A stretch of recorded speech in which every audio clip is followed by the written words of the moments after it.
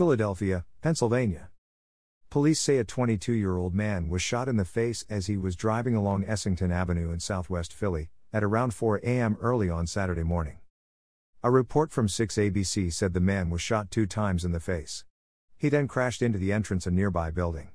The man was rushed to Presbyterian Hospital by medics. He was last reported to be in critical condition. Altoona, Pennsylvania. 51-year-old Anthony Towles, of Tyrone, Pennsylvania, was arrested and charged after he stabbed a co-worker who told him he wasn't working hard enough.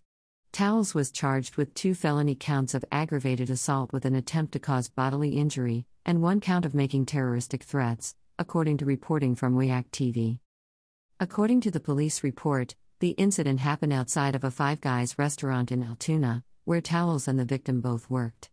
Investigators say the 2 men got into an argument inside of the restaurant, after the co-worker accused Towles of not working hard enough. Police say the 2 then went to a parking lot in the rear of the restaurant.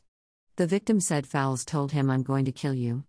The victim said that's when Fowles punched him in the face and stabbed him with a pen. Towles said he was defending himself, and admitted to pulling out a pen and swinging it at the co-worker. Fowles said he was aiming for his shoulder. Police say the victim walked away from the stabbing with an inch-long scar on the left side of his head, behind his ear, inches away from his carotid artery. Towles was booked into Blair County Jail.